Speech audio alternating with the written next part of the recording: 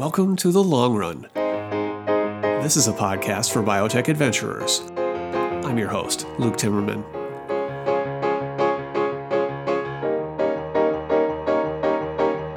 Today's guest is Peter Kolchinsky. Peter is the managing partner at RA Capital Management. The Boston-based firm invests in public and private life sciences companies with a total of $6.8 billion under management. Peter is a virologist by training from Harvard University. It's obviously a valuable set of skills to have in a year like this. But he's actually been spending a lot more time lately on something even bigger and more broad, if you can believe it: the future viability of the biopharmaceutical ecosystem itself.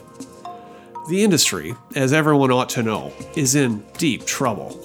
Public anger over high drug prices has been festering for years, with no real solution being offered by either party in Washington, D.C.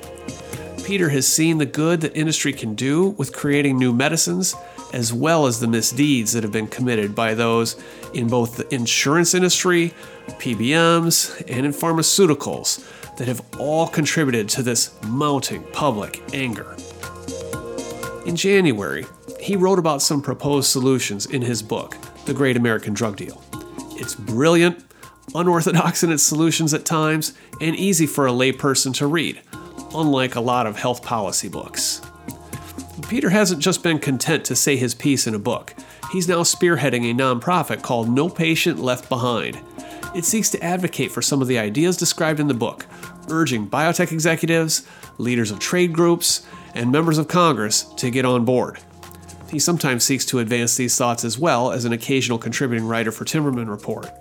You can see links to all those relevant resources in the show summary posted on TimmermanReport.com. In this conversation, I skipped Peter's backstory. We talked entirely about this existential crisis and the broken profit incentives that have created this mess. He sees an internal battle within the industry between builders who develop innovative new drugs and other products versus the landlords who are more interested in rent-seeking behavior to maximize profits of old blockbusters. He calls this a battle for the soul of the industry, perhaps adapting a phrase from a certain candidate's rhetorical framework this election year. One small note before we start. Peter was joined on this call by Chris Morrison, a veteran biotech journalist who's now working as an editor at RA Capital.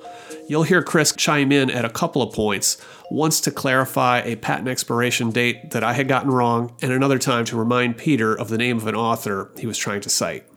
Peter is brilliant and fiery in this conversation. You'll hear it right away in his voice. Anyone who cares about the future of biotech ought to give this a listen.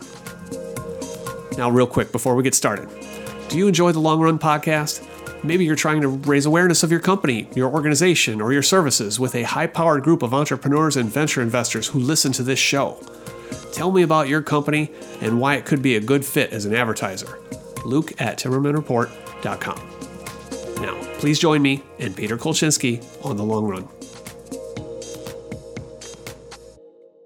Why start a new organization dedicated to affordable medicines when there's already plenty of organizations out there dedicated to this cause? Sure. So, the book was about, some ideas that were familiar to many people. The idea of lowering out-of-pocket costs, that's not new. But in my book, I also made the case that odds are Congress is going to be looking for something from the drug industry, something to balance out, the correction of our insurance system by fixing what it saw was wrong with our industry, right? It somehow sees that drug prices are too high, and so it wants to impose price controls. At least, HR 3 certainly does. And yet, the argument I was making is like, no, what's wrong is not that drug prices are too high. It's that some drug prices are too long. Drugs aren't going generic when they're supposed to. Some of them because of patent gaming, and in other cases, just because they're too complex to copy, right? As we start launching more and more gene therapies, they're not going to need patents in order to keep them as monopolies. They're natural monopolies because they're uncopyable, right? And so in order to ultimately offer up a holistic reform proposal that lowers out-of-pocket costs in exchange for a certain fix on the drug side, I had to, frankly, create a new organization that didn't just call for, as some do, price controls on drugs as one of the ways to achieve affordability, but rather that said, no, it's out-of-pocket cost reduction, extend insurance to everybody, right, who isn't currently insured, and ensure that all drugs go generic without undue delay, introducing the notion of contractual genericization. That was different enough that it did require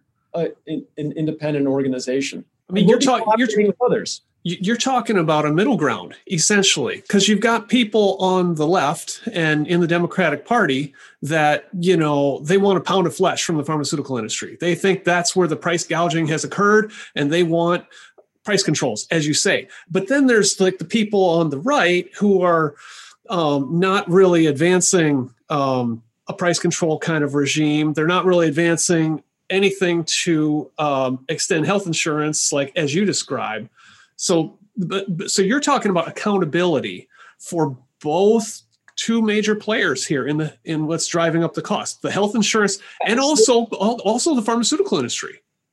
Yes. So there's an ask here that in some ways goes beyond what the left asks for, in healthcare reform. We would argue really instead of talking about out-of-pocket costs, like how much can we lower them, as if there's a presumption that they serve a useful purpose.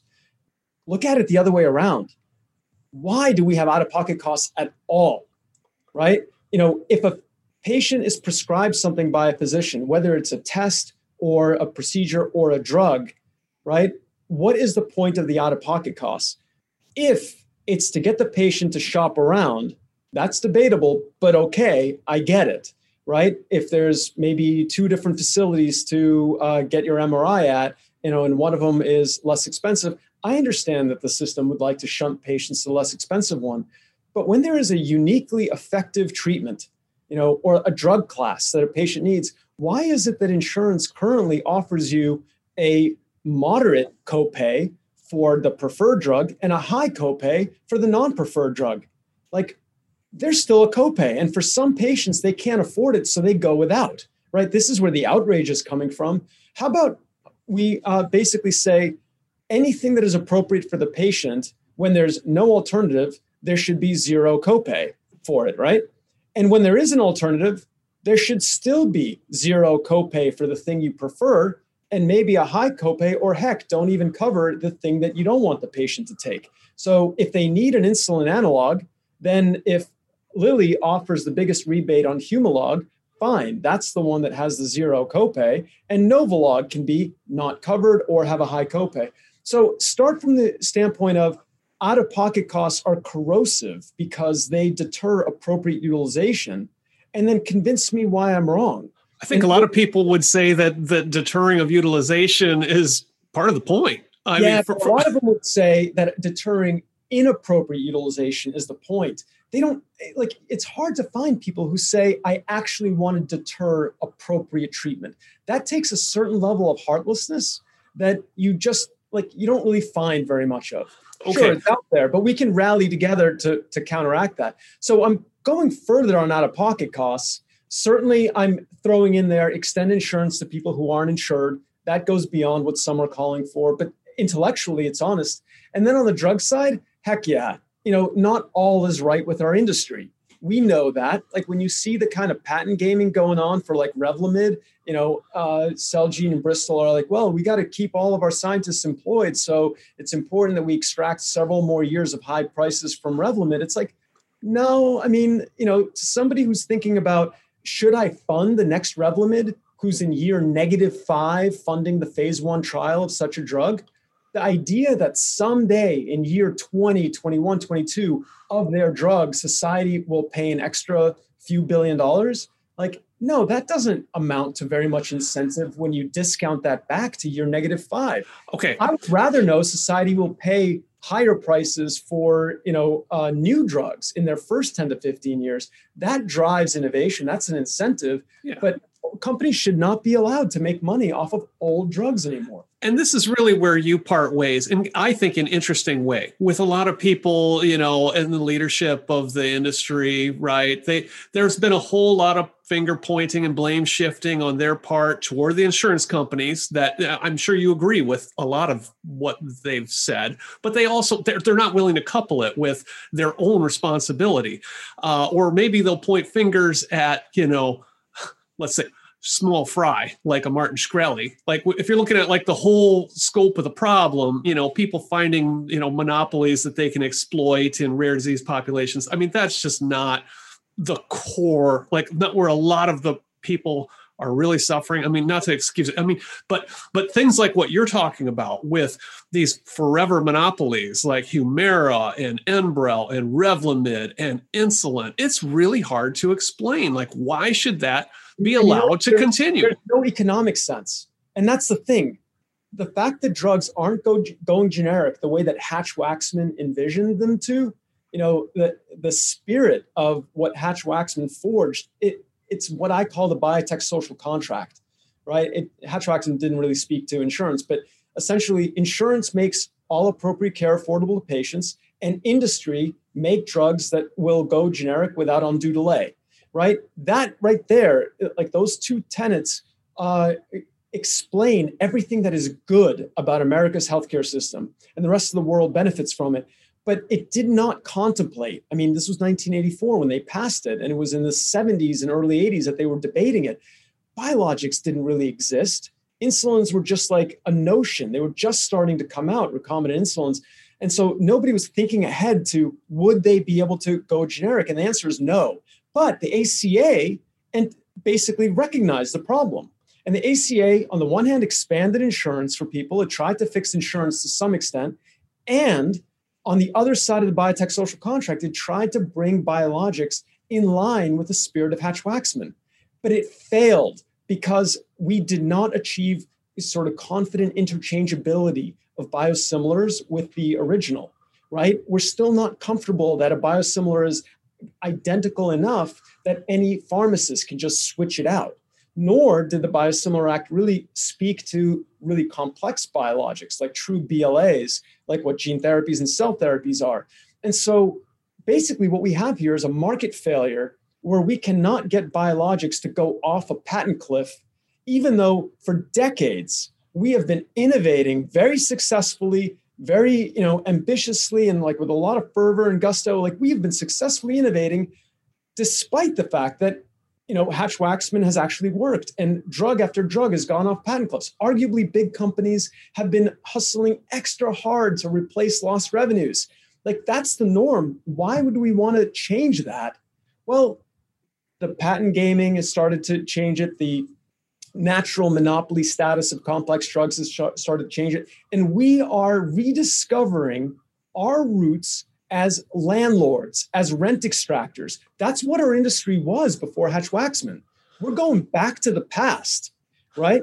I'll tell you a funny little story, Peter. When I first started covering this industry, Enbrel was the first drug that I wrote about. And this would have been like 2000. And I remember Amgen bought Immunex and they did all the, the investment banking projections. And they said, well, if we can get $3 billion a year out of this product by 2005, like this all pencils out and it's great for us, dear shareholders, you ought to vote for this thing.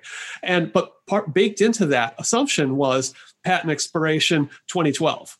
They weren't really projecting anything in the life cycle beyond that. Well, by about 2011, some new patent came through on some piece of the process, and now we can extend this baby all the way out to 2028, and we're making, like $6, $7, $8 billion a year now. I mean, this is my entire career. They've been milking this cash cow, and as far as I can see, for the next 8 years and probably beyond. I mean, it just doesn't. Now. They have a patent that takes it out to 2037. 2037. There you go. I mean, if society pays that, Luke, then by paying that, anytime that society grants a profit stream to somebody, it is sending a signal to entrepreneurs and investors saying, I like this, I'd like more of it. So what is it that society is sending a signal to us to do more of when it rewards Enbrel and gives it another 15 years? It certainly is not keep inventing more Enbrels. Rather, it's keep pulling this trick, like figure out how to do this to more drugs and you'll be rewarded. Because the way to incentivize more Enbrels is, in fact, to pay, heck, twice as much for Enbrel during its first 10 to 15 years. Like, you want to incentivize even more than you have been? Fine, pay more during the first 10 to 15 years. But when you pay a ton of money, an entire Enbrel's worth of reward, but in years 16 through 30, and then you discount that in a net present value calculation, 2-year -5, -10, when we're tinkering with stuff, trying to come up with another Enbrel, like something even better, right? Then those rewards are discounted to very little because they're so far into the future. So they represent simply rent. They represent a high cost of society that is not incentivizing innovation. And I believe that every dollar that society spends above the functionally generic price of a drug, right? So every high margin dollar that society spends for branded drugs should be relatively early in the life of that drug, in its first 10 to 15 years, so as to actually mean something to those of us in years -1, -5, -10, -15, that are planting the seeds for future drugs. Okay, Peter, so we're talking about concepts here, and this is important to understand your vision, but, do you have, if you're going to have influence in Washington, D.C. in the debate, do you have an actual policy program attached to this? Like, hey, we're just going to cut you off after 20 years and that's that? It's not quite that, but yes. So I laid out in my book, The Great American Drug Deal, especially towards the end of chapter 13, I lay out, in some detail how that policy would work. And one of the projects that No Patient Left Behind is currently nurturing is writing a bill version of contractual genericization. How would it actually work?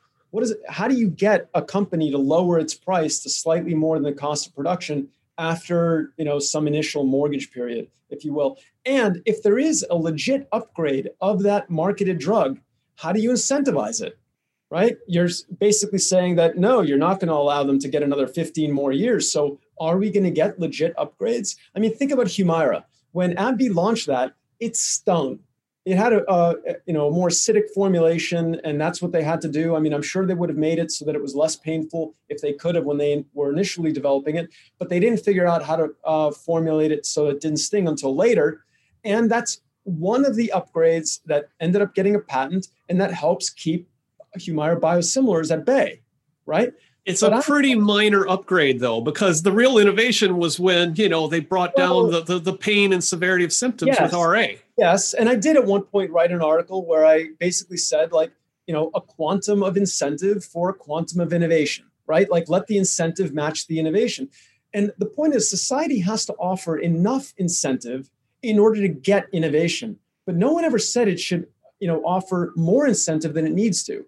And so I would argue that for something like that, which is a worthy upgrade of Humira, I would much rather that biosimilar Humiras in the future not sting if you can avoid it, right? For the rest of all time, to have a essentially generic Humira that doesn't sting is good for us.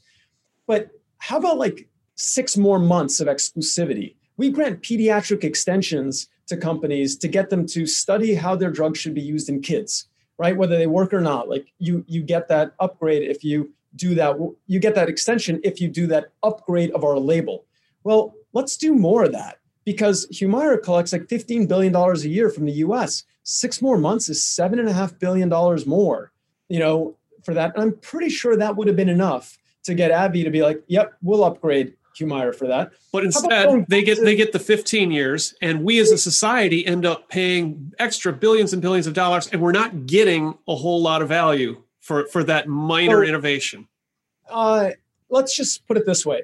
I think that the amount of value we get for Humira not hurting as much over the span of infinity is a lot. However, we do not need to pay 15 years worth of extra, branded spend in order to get that. We are overspending to get modest, upgrades that, while meaningful, actually are not risky and are modest, cost only a modest amount in order to pursue. Let me give you an example of Prilosec versus Nexium. This is a classic one, right? AstraZeneca was selling Prilosec, and it was generally $4 or $5 billion a year. And Nexium ended up becoming a blockbuster, really because it was more effective than Prilosec when given at 40 milligrams, right? But it took 3 upgrades of Prilosec to get you to Nexium, no one of which was like earth-shattering. One, Prilosec had to be converted to a pure enantiomer, right? So experts in our industry, insiders, they'll know what that means. So that's good. The FDA wanted all drugs that were mixtures to be purified to pure enantiomers just as a matter of course. It's like, it's better for us. We're upgrading ourselves. All future drugs should be pure enantiomers if they can be. Good. So AstraZeneca did that, got a whole patent on that. And like you'd think they're going to get all, a whole extra 15, 20 years for that. Except it turns out that the difference between those 2 drugs, the pure enantiomer versus, the racemic mixtures, not significant or even detectable. But because of that, you can give just 20 milligrams of Nexium instead of 40 milligrams of Prilosec. Well, what AstraZeneca then did was they doubled the dose of that pure Nexium to get to 40 milligrams and proved that it was even more effective than 40 milligrams of Prilosec. Sure, you'd have to give 80 milligrams of Prilosec to make it that effective. And then they turned Prilosec, which was a twice-daily pill, into a once-daily, which is also nice. Now, most people who listen to this, Peter, are thinking, this just sounds like a lot of gamesmanship. This is not the stuff of Nobel Prizes. Fair enough. But the fact is the FDA wanted pure enantiomers. It's better to have a once-daily pill instead of twice-daily if you can get it. And they got more efficacy out of Nexium, which is really what drove its use. You could have incentivized that, I would argue, with 6 months each. Right. 18 months of Prilosec sales. That would have been, times $4 or $5 billion. You would have gotten $6 to $8 billion more, out of the Prilosec franchise. And we would have had generic Nexium in like 2003. If you like listening to the Long Run podcast, you'll love reading Timmerman Report. This is where you'll gain a deep contextual understanding of biotech from my writing and the writing of many contributing writers like Peter Kolchinsky, and you will get ahead of the curve. It's a bargain at $169 a year for an individual to subscribe. Discounts are available for groups with multiple readers. Go to timmermanreport.com/subscribe to show your support today. And are you a fan of the Long Run podcast? Trying to raise awareness of your company, your organization, or your services with a high-powered group of entrepreneurs and venture investors who listen to the show? Ask me about advertising opportunities. Luke@timmermanreport.com. When you talk about like this kind of rent-seeking behavior on the behalf of the pharmaceutical industry, this is not consistent with the industry's conception of itself. It sees itself as the champions of innovation, but yet you're pointing to very real underbelly that everybody in the industry knows about. Are you pissing off a lot of people? Are you able to keep people with you in this argument and keep them on your side? If you take a look at the nopatientleftbehind.org website, you'll see on there a list of what we call life science builders. We got 150 people that are leaders of the biotech industry, CEOs of companies, major investors, including former, current, and future chairs of bio, right, are there. So Paul Hastings, John Maraganore, Jeremy Levin are on there, and many others. Those people in our industry that are in it to innovate, launch a new drug, and basically can acknowledge the sheer economic truth of the fact that getting paid a high price for 10 to 15 years is plenty of reward if they are successful with their bringing their innovation to market.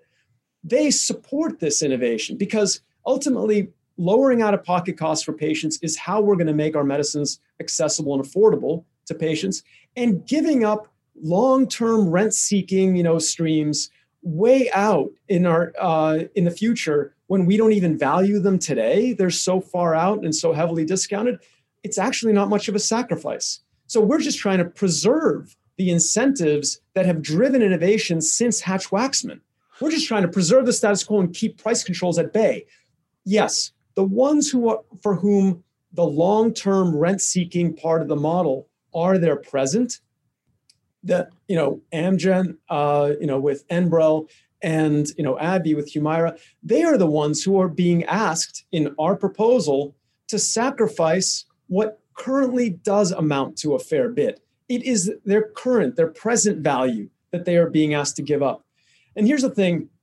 Thankfully, AbbVie has already reconciled itself with the fact that Humira is probably going to go off a cliff when all those biosimilars it's kept at bay will launch. Assuming that the payers really know how to drive competition there and get discounts, it ought to go off a cliff.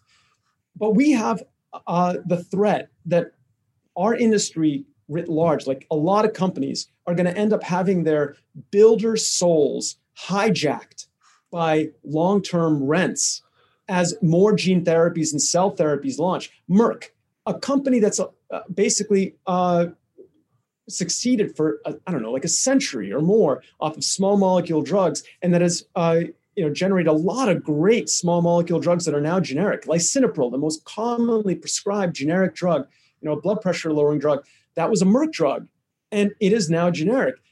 It is going to have to face the days at some point when Keytruda nears what we would consider the end of its reasonable mortgage period. And yet I have no doubt that there will be an abundance of little things to patent about Keytruda, and there'll be a decision to be made. Do we enforce those patents? And if we're successful, we could maybe get another 10 or 15 years out of Keytruda, but should we? And so there will be that moment when we will find out whether Merck's history as a builder, right, that has contributed, that has launched drug after drug and replaced lost revenues, will end up being swapped out, for a new reputation as yet another landlord. Will they walk the talk? Will they actually put their money where their mouth is and say, we are in this to innovate on behalf of patients who were not already helped? And I do not want to lose Merck as an exemplar of pharmas, if we were to call them an exemplar. Certainly better, they've done better than others, at having their drugs go generic. I would hate to discover that Merck starts to double talk, starts to sort of justify why no, Keytruda should be given another 5, 10, 15 years. And I believe that if Congress basically were to pass contractual genericization as that concession, as a part of holistic healthcare reform, such that no company will even be able to, they just won't be able to engage in this rent seeking. It will preserve Merck's soul as a builder, right? It will restore the souls of those companies that have, descended into rent seeking, right? It will restore them as builders. And by keeping all of us as builders, by ensuring that Novartis, as Zolgensma gets long in the tooth, does not come to be dependent on those long-term revenues, but will instead be focused on innovation. It will preserve the best of us, the fact that we hustle to innovate to replace lost revenues. And we are not yet making enough money, I don't believe, off of this rent seeking to say that we are truly guilty of being mostly a rent extraction industry. There's a lot to us that the public has misunderstood. They think that Me Too drugs are not innovative and that they're bad and whatever. That's not true. Me Too drugs are just the sort of the consequence of hustling to try to be first or best, but discovering that, no, you're just similar to the first one. Fine. So you compete on price and you get some market share. That's good for society. But, there is some rent seeking. If I had to guess, maybe 10% of branded drug revenues, so that's like 25 billion, maybe that can be explained by drugs that are in their rent phase, right? And so indeed, if we simply lop those off, high margin industry revenues will fall by 25 billion. That's real money. That's a lot of money. And I would not even advocate that the industry lose that money, because our profit margins as a whole are just 10%. That too, by the way, is news to Congress. And it's yet another project that No Patient Left Behind is incubating. We're doing that with a professor at Harvard. And, people focus on the profitable companies. And the analogy I use is it's like trying to figure out how profitable is the music industry. Well, look, Beyonce makes millions. So, it's very profitable. But it's like, dude, you got to integrate all the street performers and the students in music schools and whatever. It's not a lucrative profession. Right. Okay, Peter. So you mentioned that you got a bunch of the builders, the people that you and I think of as, really dedicated to innovation on behalf of patients who are not already helped. But that's not everybody in the whole industry lining up. It's not, this is not like the official talking points of bio and pharma. They're not going to the mat for your proposal just yet when they walk the halls of Congress. Yet. I like that you said just yet. We're going to go with just yet, because we are speaking with the folks at bio, and we're attempting to figure out ultimately how might this fit with the bio vision of the future. And I know that these discussions have been happening within bio. They can see the difference between, like, people haven't used this terminology, builder versus landlord. That's something that we're introducing as part of the No Patient Left Behind platform.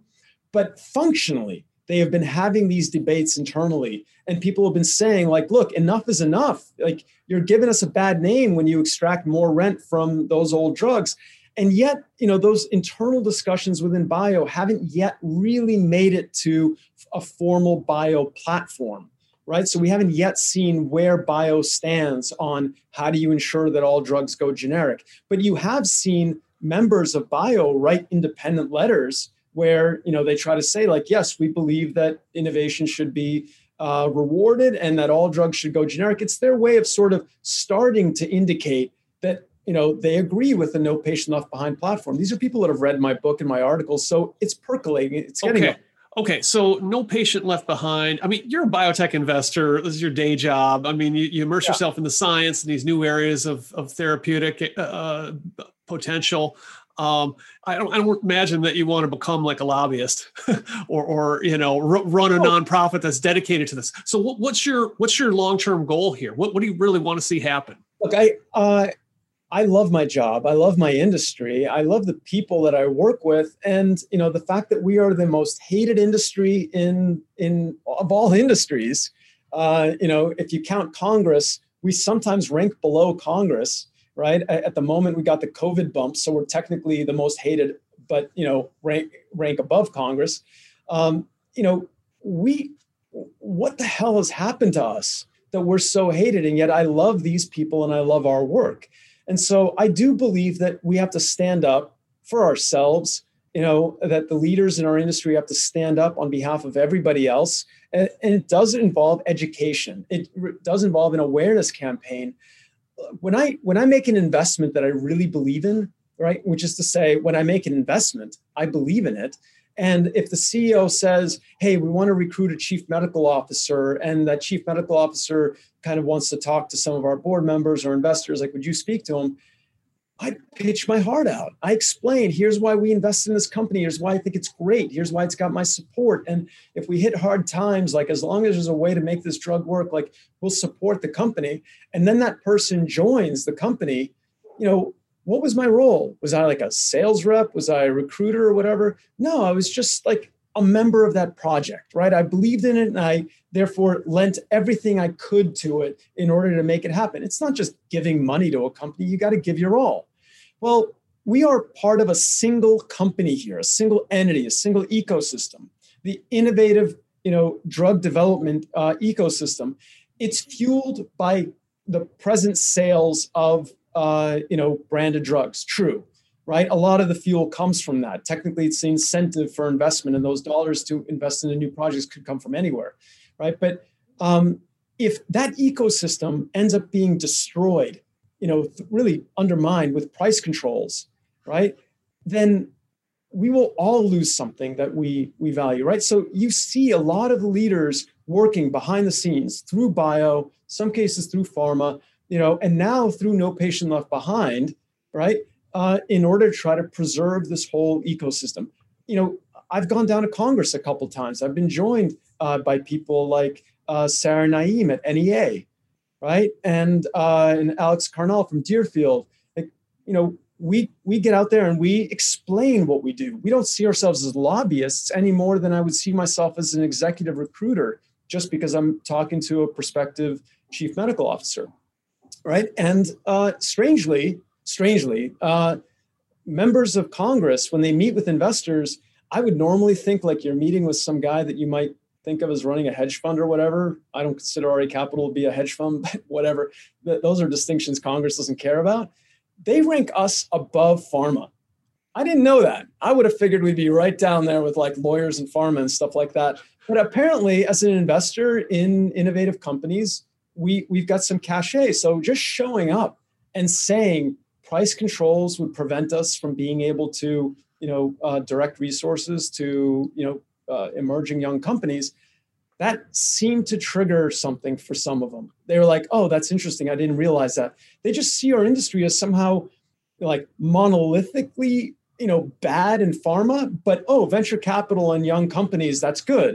And it's like, wow, I didn't realize you didn't see this as a single integrated industry. And when you impose price controls on drugs, those are our drugs. Those are small companies that are developing drugs fueled by venture capitalists that will someday be some pharma's drug. So you can't say, oh, I will only impose price controls on the big bad pharma, because that's like saying you're going to impose price controls on all the things that we're working on, in these smaller companies. They don't know that. How could, after all these years, our elected officials not know that, despite bio and pharma collecting tons of money from the industry, ostensibly to educate the public, media, Congress? I don't know, but we've got to diagnose it, right? Do they understand like how much importance comes from their role in supporting things like the NIH and the NSF and these scientific agencies as well? I mean, oh, if you are asking Congress, yes, they think that because they support all that, drugs ought to be price controlled. I've created a slide deck to actually try to show the unification of public funding and the private sector when it comes to innovation. My analogy is, think of all public funding, NIH, as elevating us to Everest Base Camp. And that it's not just that public funding. How about the funding that goes into smooth roads, public schools, right, rule of law? All of that elevates us to Everest Base Camp. So do you think... And then there's a promise of a high reward for a successful drug that incentivizes the private sector to then invest in that last leg, that climb from base camp to the top, which you can speak to, Luke. Right. I can. But Peter, yours. I wonder, do you think maybe there's an opening here for you to be kind of a unique messenger? Because like if a pharma executive were to come into those congressional offices and say the same thing, it might sound like self-serving, like, well, don't price control our products. But you're giving them this bigger picture of, here's what the public does and here's what the private industry does. And there's a continuum here. Like somebody has to move it to Everest Base Camp, to further your analogy, and then somebody else has to be incentivized to take it all the way to the summit. Yeah, so I'd rather not be a unique messenger. I wrote my articles, I wrote my book, the slides that I sent you, Luke, like those are all meant to sort of convey a unified framework of how insurance and a society's willingness to pay for branded drugs are supposed to not just make all current medicines that are appropriate for patients affordable to them, but also preserve innovations so that we get more new medicines, which will then also be affordable to patients. And then we'll go generic and free up resources for yet more new medicines, right? Like it's one holistic framework. And I believe that all investors, all executives should be able to explain this to their employees, to students when they give a talk at some school. Like this should be taught in schools. This is just fundamental to the economics of healthcare.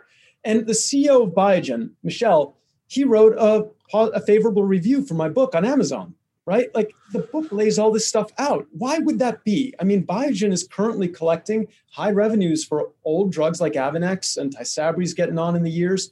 Why is that? Why would he support a platform idea that in theory threatens some of these drugs? Well, it's because Biogen wants to be known for innovation. Like let's see how things go with aducanumab, but that could come to redefine Biogen.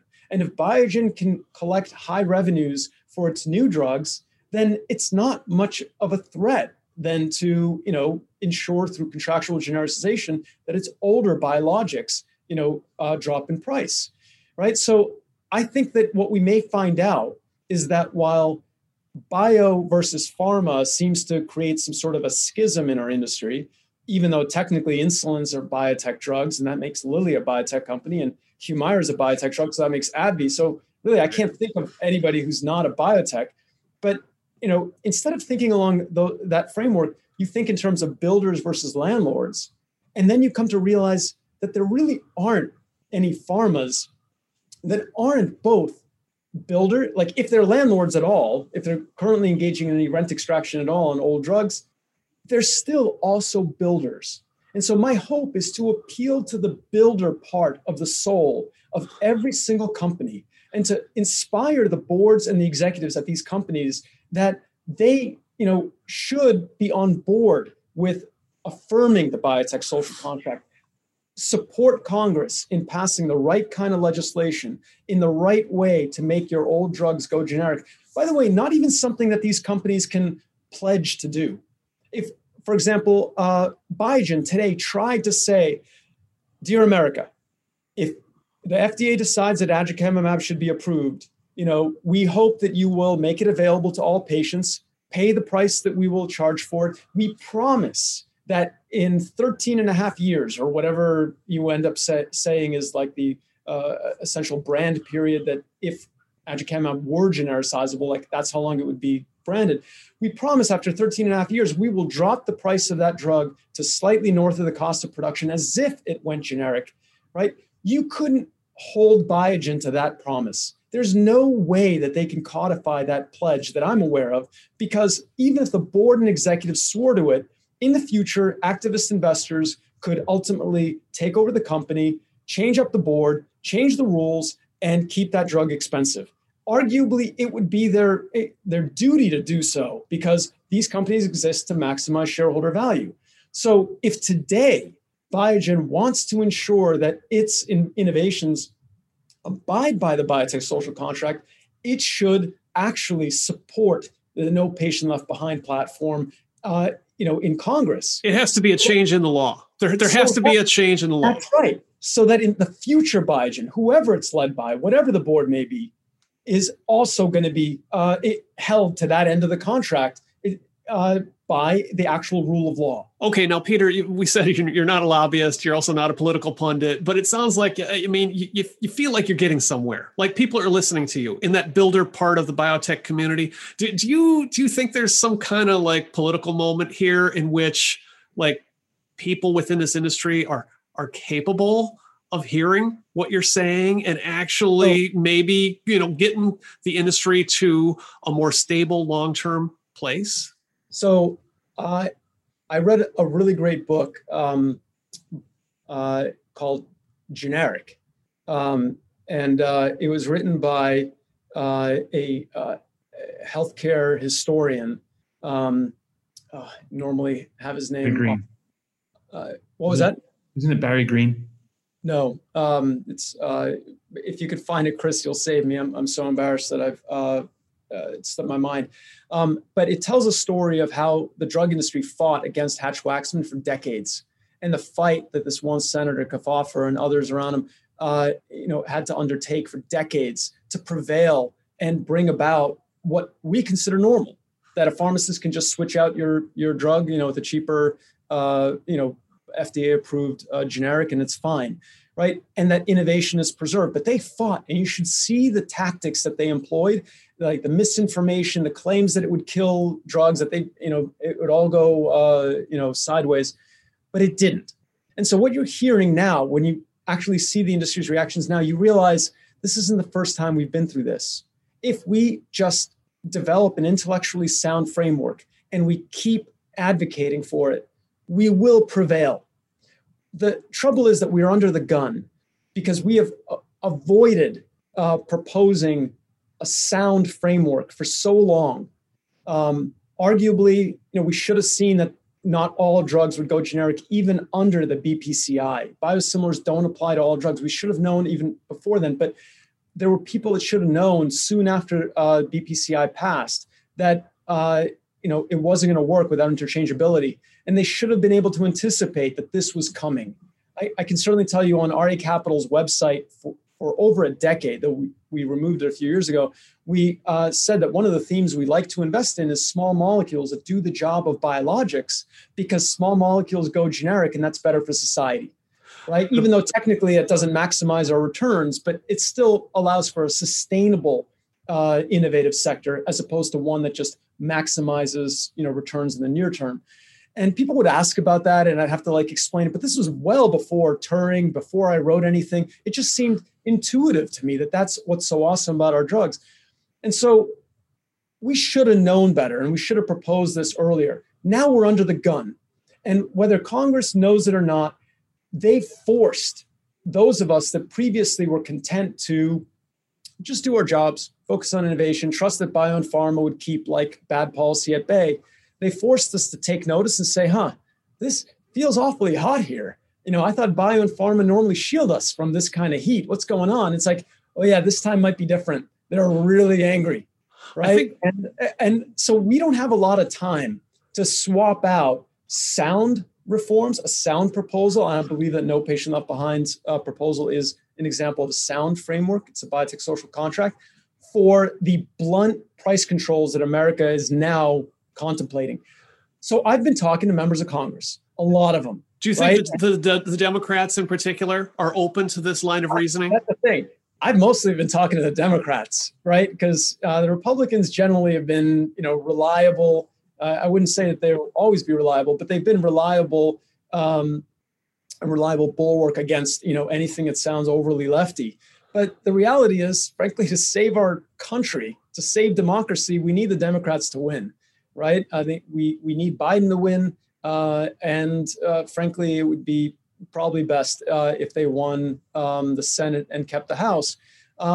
And passed legislation that started doing something about climate change. I believe in all these things, right? This, as much as I love healthcare innovation, it's pointless without the context of everything else about our country and really the world working, right? So what's the point of curing a disease if climate change is going to decimate this planet in 50 years? So I need them to win, but at the same time, we need them when they win not to decimate biomedical innovation with price controls. So I've been talking to a ton of Democrats, candidates, as well as incumbents. And what I've been feeling out for myself, this is the thing, I don't have enough experience to know whether what I'm being told is true or just if I'm being glad-handed. But I'm starting to get a sense for the different levels of sincerity, among, different sort of pockets of the Democratic Party. And there are definitely people who, while they all signed on to H.R. 3, if they're incumbents, really saw it as a harmless shot across the bow to show that, we're serious, knowing that the Senate would never approve it, right? And knowing that if they ever did have the power, if they controlled the Senate and the House, that they would not support, anything like that. They would not support price controls. I just don't know whether those people have enough power in the Democratic Party in the House to keep another H.R. 3 from passing, right? So we're spreading our analysis, our framework. We are sharing with people very basic insights. Like a lot of them don't know that the industry's collective profit margin is just 10%. There just isn't the fat in our system for you to take that kind of a huge chunk out of it with H.R. 3. They don't know that. But somebody needs to make the argument to them that H.R. 3 would be throwing out the baby with the bathwater and all of that good stuff that we finance with our tax dollars at NIH and elsewhere. Well, the thing is, pharma and bio are doing that, as are we, right? We make that case. It's just that what we do is we say, we get it. You need to take a pound of flesh out of our industry and you sense that something's wrong. So you think that taking that pound of flesh is fair and will merely correct a wrong. Well, the trouble is you've got your hand wrapped around our heart. You cannot take that pound. Let me guide your hand. Please shift it down here. You see, it's this tumor that's growing within our industry, this gangrenous tumor of rent-seeking behavior. It's not good for innovation. It's not good for any of us. It's a bad way to generate revenues to keep all the scientists employed. We should be generating revenues only off of our new drugs. So please shift your hand from the heart to the tumor. Take the tumor as part of the holistic healthcare reform that patients need, lowering their out-of-pocket costs. And while you're at it, you're not going far enough on lowering out-of-pocket costs. We challenge the notion that you should simply set some sort of, maximum out-of-pocket down at $4,000 or $3,000. How about actually examining why is there an out-of-pocket at all for insulin for confirmed diabetics? Why not challenge the notion that when an insurance plan actually grants prior authorization for a drug, it is confirmed that that patient has that disease and that that drug is now appropriate, right? They've jumped through however many step-edit hoops. Why then is there an out-of-pocket that some patients can't afford? It's absurd. And it's funny, apparently they're not pushed, members of Congress are not all pushed to even consider that. Because the moment they even consider it, they're like, yeah, you're right. I kind of don't get why that is. And we're like, right. There's no good reason. Hold that thought. And when HR 3 comes up again, we would urge you, shift the hand to the tumor and then consider going further on out-of-pocket costs. And by the way, we are running the analyses. We're working now to hire the kinds of groups that do Congressional Budget Office modeling, CBO scoring, to figure out for you, when you do write this bill, how's it likely to score, right? And the answer is, in the first 10 years, when you basically say, like, no, we're not advocating for outright price controls, we're advocating for generic price assurance. Yeah, a lot of that's going to kick in later. It may not score that well in the next 10 years. However, it preserves innovation, whereas HR 3 miscalculated the impact on innovation. If you got a few minutes, I'll actually... You're really drawing on elements, though, of thinking from the left and from the right and from lessons of history. By the way, that book I think you mentioned is Generic by Jeremy Green. Oh, thanks. Yes, Jeremy Green. But so to it in the chat, Luke. Yeah. So this, we're heading into the election, and so who knows what's going to happen here in the coming weeks. But I would like to think that we will come out of this with people who are willing to listen to thoughtful proposals about how to make drugs more affordable. Maybe we could come out of this with a leaner, meaner, more productive, and better drug industry, for the 2020s. Thank you very much, Peter. Thanks, Luke. Thanks for listening to The Long Run, a production of Timmerman Report. Pedro Rosado of Headstepper Media was the sound editor. Music is from D.A. Wallach. See you next episode.